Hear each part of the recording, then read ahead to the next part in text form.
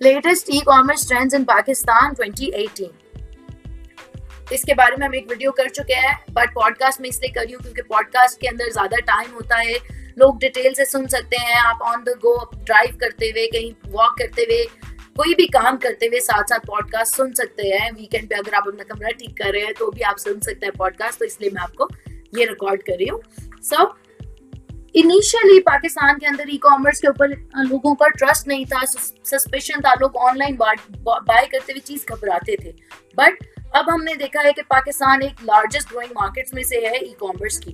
तो ये क्या रीजंस है, हम इनके बारे में भी बात करेंगे। लेटेस्ट ट्रेंड्स क्या हैं उसके बारे में बात करेंगे।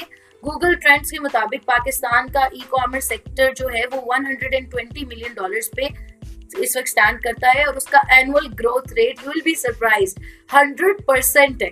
ठीक है, सो इसका मतलब है कि जो ये फिगर्स हम देख रहे हैं 2020 तक पाकिस्तान के अंदर $1 बिलियन की लैंडमार्क क्रॉस हो चुकी होगी, या $2 बिलियन की ये इंडस्ट्री बन चुकी होगी।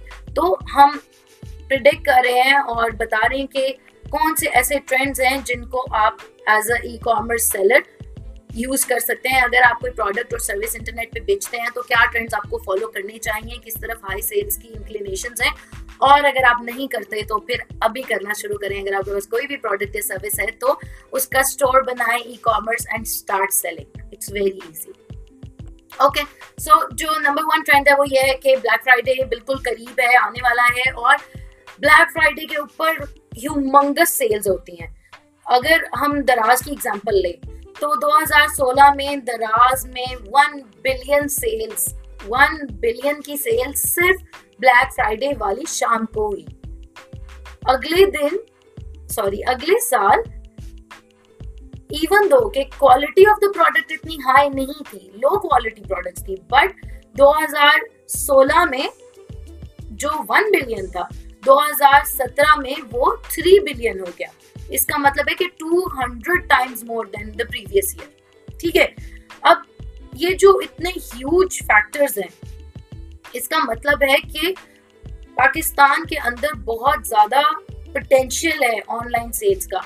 तो अगर आपके पास कोई सर्विस या प्रोडक्ट है जो आप ऑनलाइन बेचते हैं तो इस ब्लैक फ्राइडे पे आप अपनी स्पेशल प्रमोशन लगाएं, 50% डिस्काउंट लगाएं, 80% डिस्काउंट लगाएं। मैंने भी देखा लोगों ने 91% डिस्काउंट्स लगाए हुए ब्लैक फ्राइडे के लिए। बाय 1 गेट 1 2 रखें, प्रोमो ऑफर्स रखें, कपल ऑफर्स रखें, फादर डॉटर, फादर सन, ये ऑफर्स रखें, मदर डॉटर ऑफर्स, कुछ भी जो भी आपकी प्रोडक्ट्स हैं उनको पैकेजेस में और इस तरह प्रोमो ऑफर्स बनाएं कि लोग उनको खरीदें, क्योंकि ब्लैक फ्राइडे पे सारी दुनिया चीजें खरीदती है और पाकिस्तान भी खरीदता है। सो जो नेक्स्ट इंपॉर्टेंट चीज है वो ये है कि ऑन द गो शॉपिंग की वजह से एक ये बहुत ज्यादा हाई ट्रेंड है, क्योंकि 3G और 4G के बाद स्मार्टफोन्स आए, हर बंदे के पास फोन है, हर बंदा व्हाट्सएप, फेसबुक अपने फोन में इस्तेमाल करता है। इसी तरह हर बंदा अपने फोन से बाइंग भी कर सकता है और मोस्टली लोग करते भी हैं। 2015 में जो दराज के ऊपर ब्लैक फ्राइडे की सेल्स हुई उसमें से 25% ट्रैफिक मोबाइल ऐप से थी। 2016 में इट वाज 55% ट्रैफिक जो मोबाइल ऐप से थी, और 2017 में 76% of the traffic was from mobiles. तो 60% ट्रांजैक्शंस भी इवन मोबाइल एप्स के थ्रू हुई। इसका मतलब है कि आने वाले साल में जो भी ई कॉमर्स सेलर्स हैं उन लोगों को अपने वेब स्टोर्स को मोबाइल ऑप्टिमाइज करना चाहिए, यूजर फ्रेंडली वेबसाइट्स बनानी चाहिए, as well as mobile apps बनानी चाहिए, सो दैट अगर कोई बंदा ट्रेवल कर रहा है, वॉक कर रहा है, कहीं जा रहा है, कोई काम कर रहा है, वो ऑन द गो मोबाइल इस्तेमाल कर सकता हो, अपनी जेब से मोबाइल निकाले और आपकी चीज बाय कर ले। ये बिल्कुल ऐसे ही है जैसे आपने डायरेक्टली किसी को उसकी पॉकेट में रीच कर लिया अपनी प्रोडक्ट के थ्रू। आपकी कोई जबरदस्त प्रोडक्ट है जो एक रेलिवेंट यूजर के लिए है और आप उसकी नोटिफिकेशन जाती है टिंग, और वो जब उसको ओपन कर दो कहते हैं वाह ये तो मुझे चाहिए था, वो फौरन उसको ऑर्डर कर देगा और विदाउट एनी हैसल, क्योंकि उसके पास आपकी मोबाइल ऐप होगी। ओके, नंबर 3 हमारे पास है कि शुरू में हम जब देख रहे थे कि ज्यादातर इलेक्ट्रॉनिक्स और लाइफस्टाइल की कैटेगरी जो है वो ई कॉमर्स पे बिक रही थी, बट अब FMCG जो कैटेगरी है इन्होंने इतना मेजर मार्जिन ले लिया है। इसके अंदर 40% सेल्स जो है ब्यूटी प्रोडक्ट्स, ग्रोसरी और हाउस होल्ड आइटम्स, घर की चीजों की 40% सेल्स हैं। ये बहुत ह्यूज प्लस है। तो इसका मतलब है कि आने वाले सालों में लोगों को डेडिकेटेड स्टोर्स बनाने चाहिए ब्यूटी प्रोडक्ट्स के लिए, ग्रोसरी के लिए, हाउस होल्ड आइटम्स के लिए। ग्रोसरी की तो काफी एप्स बन भी रही हैं, इसी तरह डिफरेंट चीजों के लिए करना चाहिए। नंबर 4 हमारे पास एक बेस्ट पॉइंट ये है कि कस्टमर सेंटर्ड पैकेजिंग और डिलीवरी सॉल्यूशंस हैं। पहले ये होता था कि कस्टमर ओपन नहीं कर सकता था पैकेज, वो कहते थे आप पहले पे करेंगे उसके बाद आप पैकेज ओपन करेंगे, जिसकी वजह से कस्टमर के अंदर एक डाउट रहता था। बट अब ऐसा नहीं होता, आप खोल के देख भी सकते हैं, अगर आपको पसंद नहीं है आप वापस भी कर सकते हैं।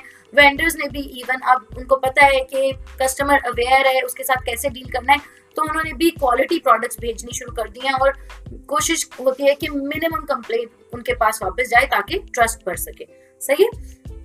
सो अगले आने वाले साल में 2019 में और 2018 जो ये एंड हो रहा है, आप लोग अगर वेंडर हैं तो आपको मेक श्योर करना चाहिए कि आप एक ऐसी प्रोडक्ट बेच रहे हैं जिसको बाय करने के बाद अगला बंदा उसको 3 और लोगों को, 4 और लोगों को, 10 और लोगों को रिकमेंड करे। मैंने जब ईलो से प्रोडक्ट ऑर्डर की, ईलो का नाम मैंने 6, 7, 8 साल पहले अपने हस्बैंड से सुना था और एक्सपोर्ट लेफ्टओवर्स, और मुझे नहीं पता था कि क्या है, बट बाय चांस मैंने एक प्रोडक्ट ऑर्डर कर ली कुछ अर्सा पहले, कुछ प्रोडक्ट्स वहां से ऑर्डर की। मुझे इतनी पसंद आई उनकी क्वालिटी भी और उनकी डिलीवरी भी कि I shared it with so many people. मैंने वीडियो करके भी शेयर किया, और उसके अलावा मैं जितने लोगों को पर्सनली भी जानती हूँ, मैंने उन सबको कहा कि आपने अगर कोई चीज ऑर्डर करनी है आप एक्सपोर्ट लेफ्टओवर्स से करें। व्हाई? बिकॉज मुझे क्वालिटी मिल रही थी, और क्वालिटी क्या होती है? Word of mouth. वो आपके तक कस्टमर रेफरेंस खुद लेके आते हैं। काम ऐसा होना चाहिए, चीज ऐसी होनी चाहिए जिस तक कस्टमर खुद चल के आए, अगर एक खरीदे तो वो 10 को बताए। सही हो गया? ओके एक और नंबर 5th इंपॉर्टेंट पॉइंट है ये है कि इससे पहले 95% जो है कैश ऑन डिलीवरी होती थी 2015 तक। हाउएवर 2017 की जो ब्लैक फ्राइडे सेल थी दराज की, उसके अंदर लोगों ने देखा कि electronic payment system, Easypaisa, credit and debit card, ये सारे इस्तेमाल हो रहे थे। तो आप लोग भी कर सकते हैं अपनी वेबसाइट्स और वेब एप्स के अंदर इनको इंटीग्रेट। अभी तक 5000 ऑनलाइन शॉप्स हैं पाकिस्तान के अंदर, और उसमें से सिर्फ 50% के अंदर इंटीग्रेटेड पेमेंट सिस्टम्स हैं। तो अगर हम इनको मजीद अपने जो आने वाले स्टोर्स हम लॉन्च करें या अपने एग्जिस्टिंग स्टोर्स हैं, ऐप्स हैं, उनके अंदर पेमेंट सिस्टम्स को इंटीग्रेट करेंगे, सिम हो गया या मोबाइल वॉलेट्स, ये सारी फैसिलिटीज अब पाकिस्तान में आ रही है। गवर्नमेंट तो ये भी कहा है कि पेपॉल पाकिस्तान में आ जाएगा, अगर वो आ जाता है तो वो तो बहुत ज़बरदस्त बात है, बट स्टिल अभी भी जो SMEs हैं उनके लिए ये गुड न्यूज़ है कि वो डिफरेंट पेमेंट सिस्टम्स इस्तेमाल कर सकते हैं। सही है। और अब जो ई-कॉमर्स इंडस्ट्री है वो इतनी बूस्ट हो गई है, जिसकी वजह से नंबर 6 पे हमारे पास पॉइंट है अलीबाबा की एंट्री। पॉलिसी और रेगुलेटरी डेवलपमेंट जब हुई इंटरनेशनल ई-कॉमर्स जाइंट्स की, तो पाकिस्तान के अंदर अलीबाबा ने एंटर किया, उसने MOU साइन किया गवर्नमेंट के साथ, जिसकी वजह से SMEs जो स्मॉल बिजनेसेस हैं वो बूस्ट करेंगे, और $400 मिलियन की इन्वेस्टमेंट एक्सपेक्टेड है पाकिस्तान के अंदर। और ये जो पेमेंट सिस्टम है इसके लिए वो स्टेट बैंक ऑफ पाकिस्तान ने अप्रूव कर दिया है।